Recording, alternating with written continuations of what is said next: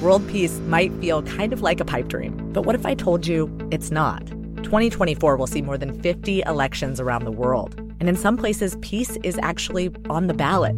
One reason is because countries in Europe and Latin America have been experimenting with this thing called feminist foreign policy.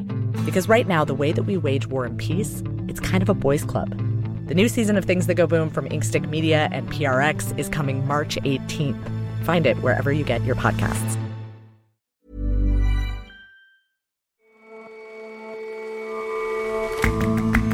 Hello and welcome to The Intelligence from The Economist. Today, from London, I'm your host, Jason Palmer. Every weekday, we provide a fresh perspective on the events shaping your world. China's President Xi Jinping is expected to grant himself a third term in office next month, another move toward being leader for life. We introduce our new podcast series, which delves deep into Mr. Xi's life to get a better sense of what may lie ahead. And the music of early video games was plinky-plonky and never made it outside the game's cartridges. But games music has evolved. It can be heard in concert halls and at award ceremonies. Even music purists are taking it seriously as a genre. First up, though,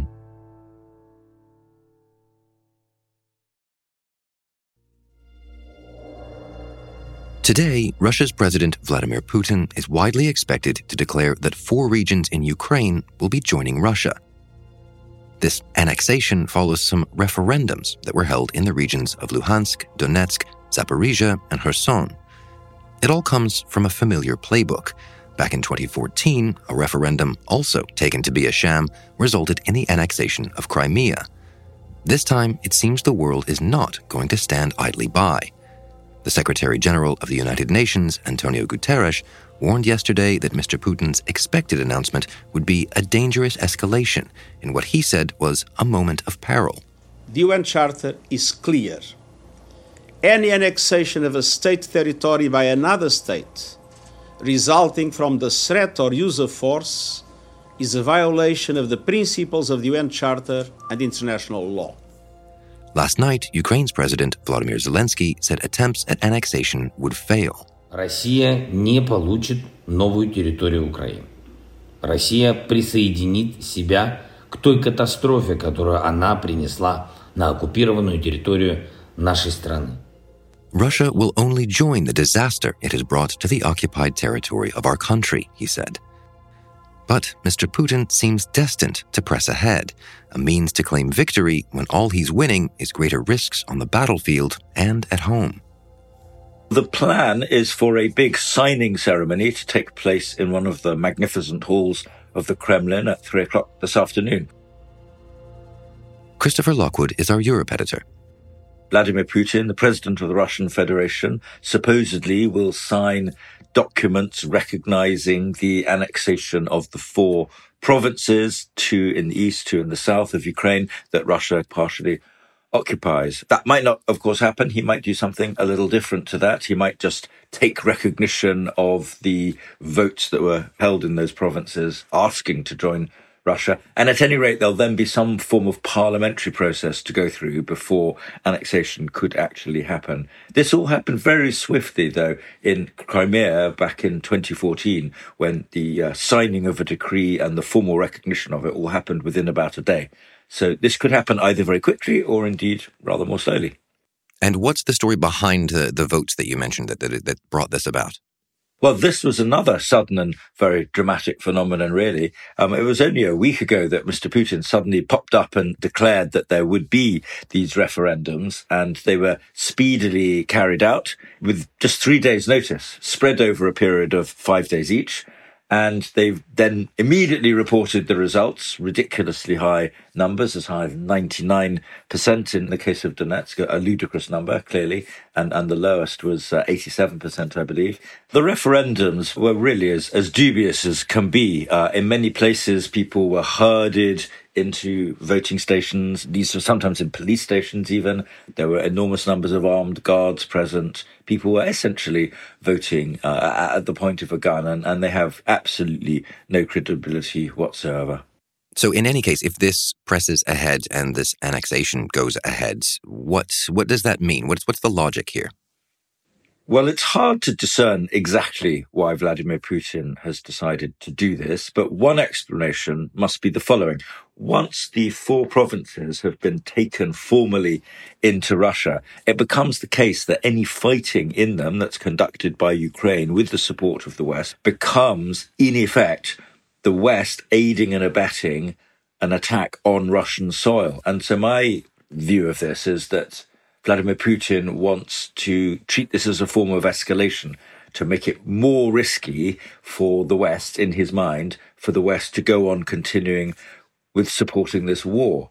And what he hopes, I'm sure, is to break Western resolve to support Ukraine, so that not necessarily America, which is, of course, the biggest and most determined of the supporters of Ukraine, but some of the European countries might start to think, do we really want to be in a position where we're helping with a fight against actual Russian soil? Now, I don't think this is going to work, because so far everyone in the West has been absolutely solid in saying, well, it's not Russian soil. We don't recognize it as such, so nothing changes.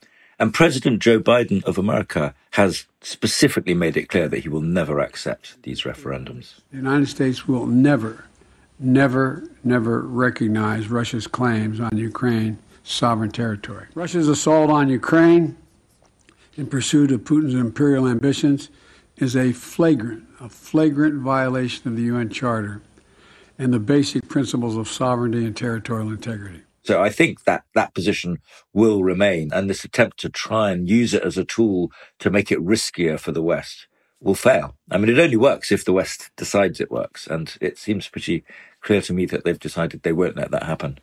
But if this, from the Russian view, becomes a question of a fight of NATO forces on Russian soil, that is a recipe for serious escalation, is it not? Well, certainly Vladimir Putin wants us to think that. He's repeatedly warned that nothing is off the table. He's talked about having his nuclear forces on high alert. He never quite explicitly says he's going to launch a nuclear weapon, but that's the clear threat. But, he's been saying this sort of thing right from the start. We have to be very clear about this. In the very earliest days of the conflict, he said if any assistance was given to Ukraine, that would be treated as, in effect, a declaration of war against Russia and would meet with the gravest consequences. I think it was a bluff then. I think it's a bluff now. Of course, it might not be. I might be wrong. But I don't think the dangers of escalation have become significantly higher than they were with this action. So what does it tell you that Mr. Putin is undertaking this action that is clearly never going to be accepted by anybody but himself? Well, to me, it's just further evidence that Mr. Putin knows the war is going very badly for him. On one level, he may be going to use annexation as a way of saying, I've won a great victory. It's really not much of a victory to hold a bunch of territory where you are constantly fighting to hold on to it. Or, of course, he may be doing it to rally support at home and to bring in a lot more troops. The declaration of these referendums coincided with his call for he calls it a limited mobilization. It's actually a sort of unlimited mobilization because no one really knows how many people he's going to try and bring in. And both of them are signs that the war is not going the way he wanted it to be. He's taken almost no new territory in the last 4 to 5 months. And in the meantime, what should the West, what should Ukraine's allies do as this theater plays out? I think they must do more of the same. The supply of highly accurate, fairly long-range rocket systems, the so-called HIMARS systems, has absolutely changed the terms of engagement. Ukraine is now able to hit Russian ammunition centers, logistics centers, command and control at considerable distance, and the Russians can't hit them back. This is key. The Russians can only use highly inaccurate artillery and rockets against civilian targets, essentially. They can't reliably hit any military ones. And the West needs to just keep on doing that. And I think that is what's happening. Germany's sending more equipment even. And just in the last couple of days, America has announced another tranche of money to send more of the long-range missiles. So they are doubling down, I think, in the West. And they need to continue to do that. Chris, thank you very much for your time. Thank you.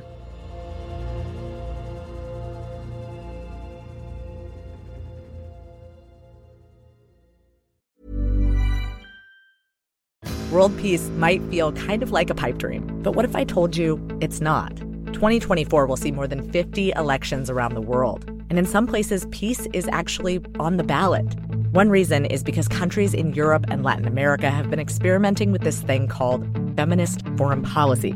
Because right now, the way that we wage war and peace, it's kind of a boys' club.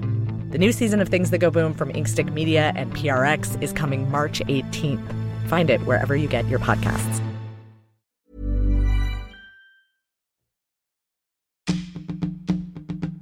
Leaders in China are preparing for the biggest event in the country's political calendar.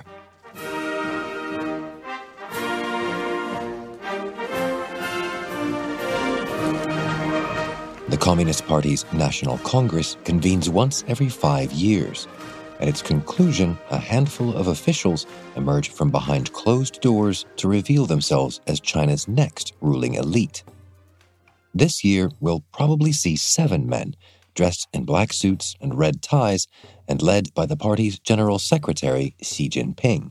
这次大会做出的各项决策部署 That would mark the start of Mr. Xi's third 5-year term in office. He'd be breaking with conventions on term limits, cementing himself as China's most powerful leader since Mao Zedong. But until the start of the Congress on October 16th, other officials will quietly vie for influence.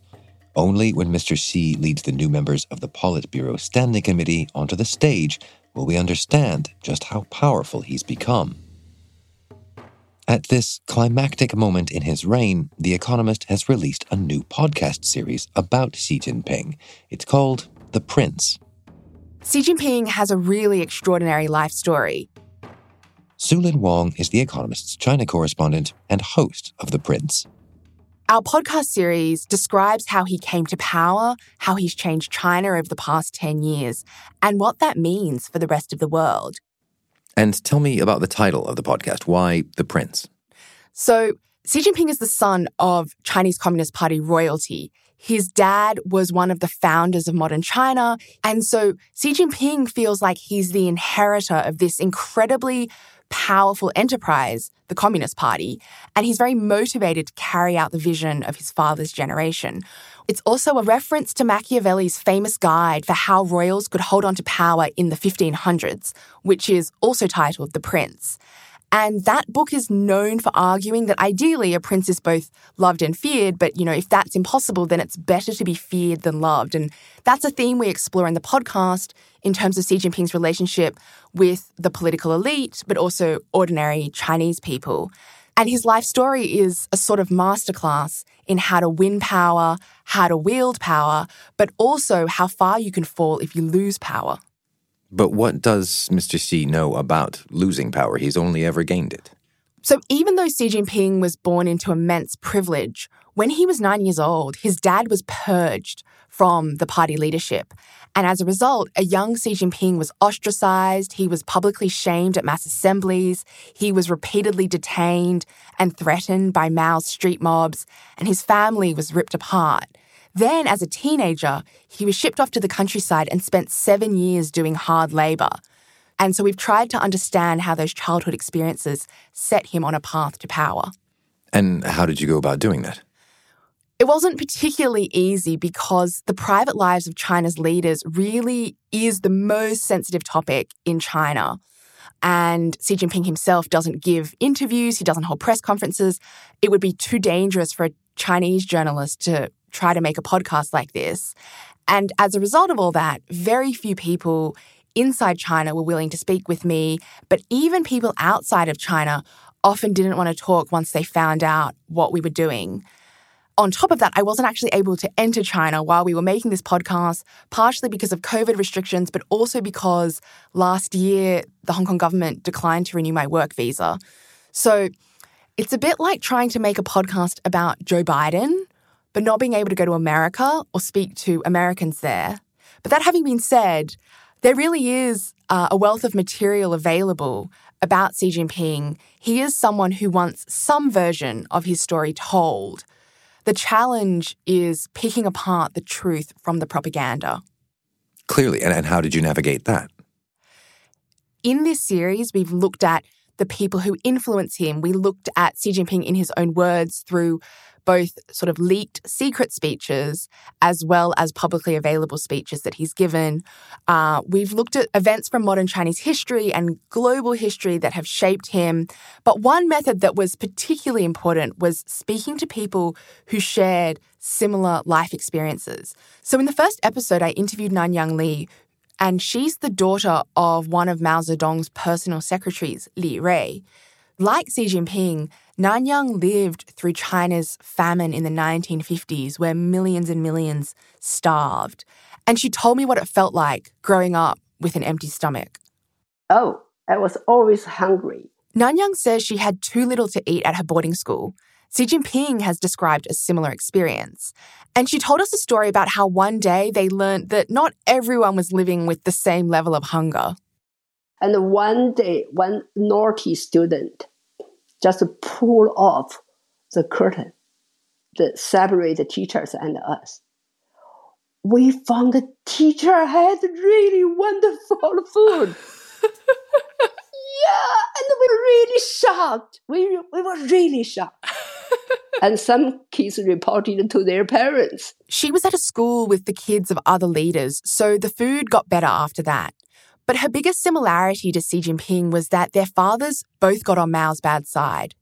I was 9 years old, exactly the same age like Xi Jinping.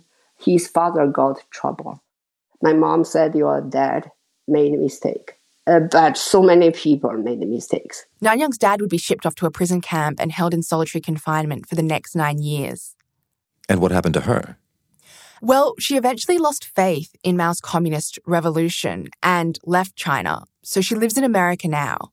But the interesting thing is that even after her dad was jailed by Mao, she kept faith for a long time in the mission of the Chinese Communist Party, the CCP. I really, really want to be the member of the CCP. I want to show I was the daughter of the CCP. I was not the daughter of my father. Why was that? Like, what was it that made you so desperately want to be a daughter of the CCP? It's very hard for the kids from the really bad family. You had to try so hard. You should understand our time, 1950s, to be a revolutionary. That's the only way. Become a revolutionary.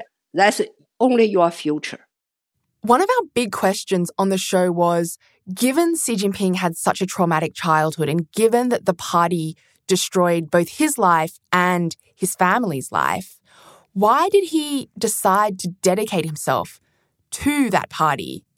But as Nanyang says, the only way to safety from that sort of chaos was either by leaving China, like she did, or by finding power within that communist revolution. And how Xi Jinping has gathered that power in himself is a fascinating story. And that's the story I tell in the podcast.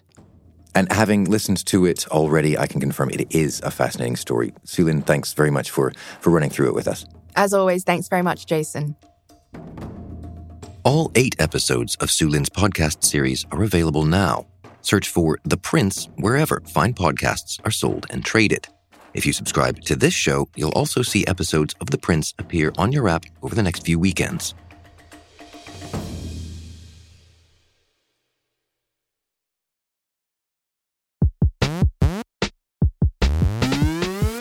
When people think about video game music, they often cast their minds back to their younger days when they may have been playing something like Super Mario Brothers or Tetris. Colin Campbell writes about video games for The Economist. Those soundtracks were limited by the sound chips of the day. But of course, things have moved on a lot in the last 30 years, and there are virtually no technological limitations on music today.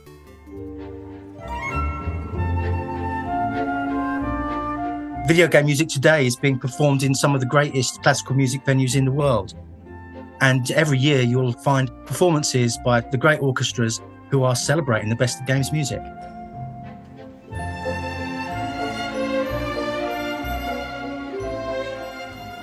Video game music has definitely followed in the footsteps of movie scores. For example, the Berlin Philharmonic recently paid tribute to the work of John Williams. the Oscar-winning composer whose landmark soundtracks include the wonderful Indiana Jones. Those concerts bring in people who might not normally go to a classical musical venue. And the same thing is happening with video games. Video game music as a live event has been around for at least 20 years. So there's a composer called Tommy Tallarico who launched a program called Video Games Live.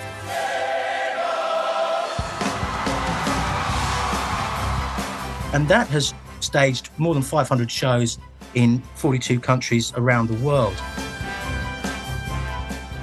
And at the recent BBC Proms, perhaps the most prestigious classical music festival in the world, they had their first ever performance dedicated to the musical universe of gaming, and they included segments from Pokemon and Final Fantasy, as well as role-playing games like The Legend of Zelda. The challenge of writing this sort of music is different from linear scores because games are interactive. And just to give you an example, if you're in a role-playing game and as a character you're picking flowers to make a poultice or something, the next second you might be fighting a monster and the music needs to transition from one to the other.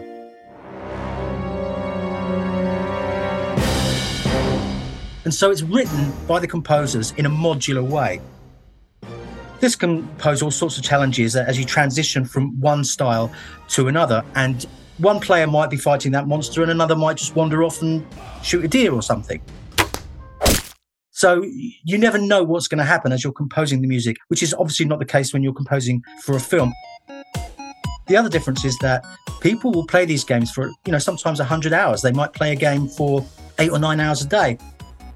And with the best will in the world, it's hard to imagine somebody watching the same movie 3 or 4 times a day or listening to the same movie soundtrack. So the music needs to have a lot of variety as well as having a strong theme as well. I was talking to a London composer called Jessica Curry, and she won a BAFTA for her haunting score for Everybody's Gone to the Rapture, which is a very sad and minimalist piece of music. But she made the point that games composers and games music covers every genre that you can think of. For example, you've got Ape Out, which is a sort of jazzy, drummy piece of music. The heavy electronics of Ridge Racer, a driving game.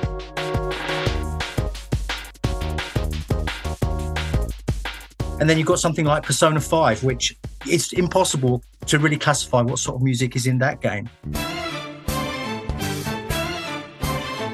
And then you've got other games like Austin Wintory's Journey, which was played at the Proms, which is just this beautiful piece of music. I think it's important for games music to have these moments because it legitimizes something that is already legitimate in the minds of people who care about these things, but it legitimizes it for, say, classical music lovers who are only now really understanding that video game music is something special. But I think it's also good for classical music and for these venues because it brings in a younger, more diverse crowds to enjoy the music that they've grown up with or the music that they enjoy for hours and hours every week.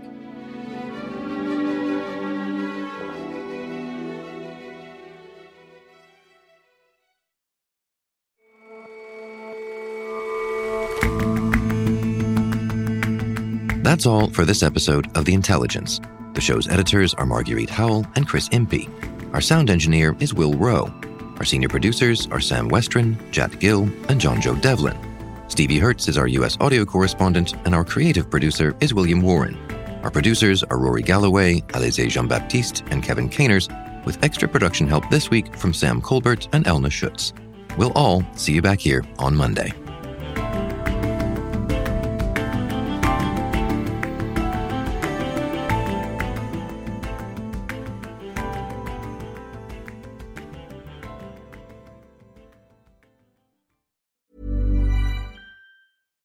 World peace might feel kind of like a pipe dream, but what if I told you it's not?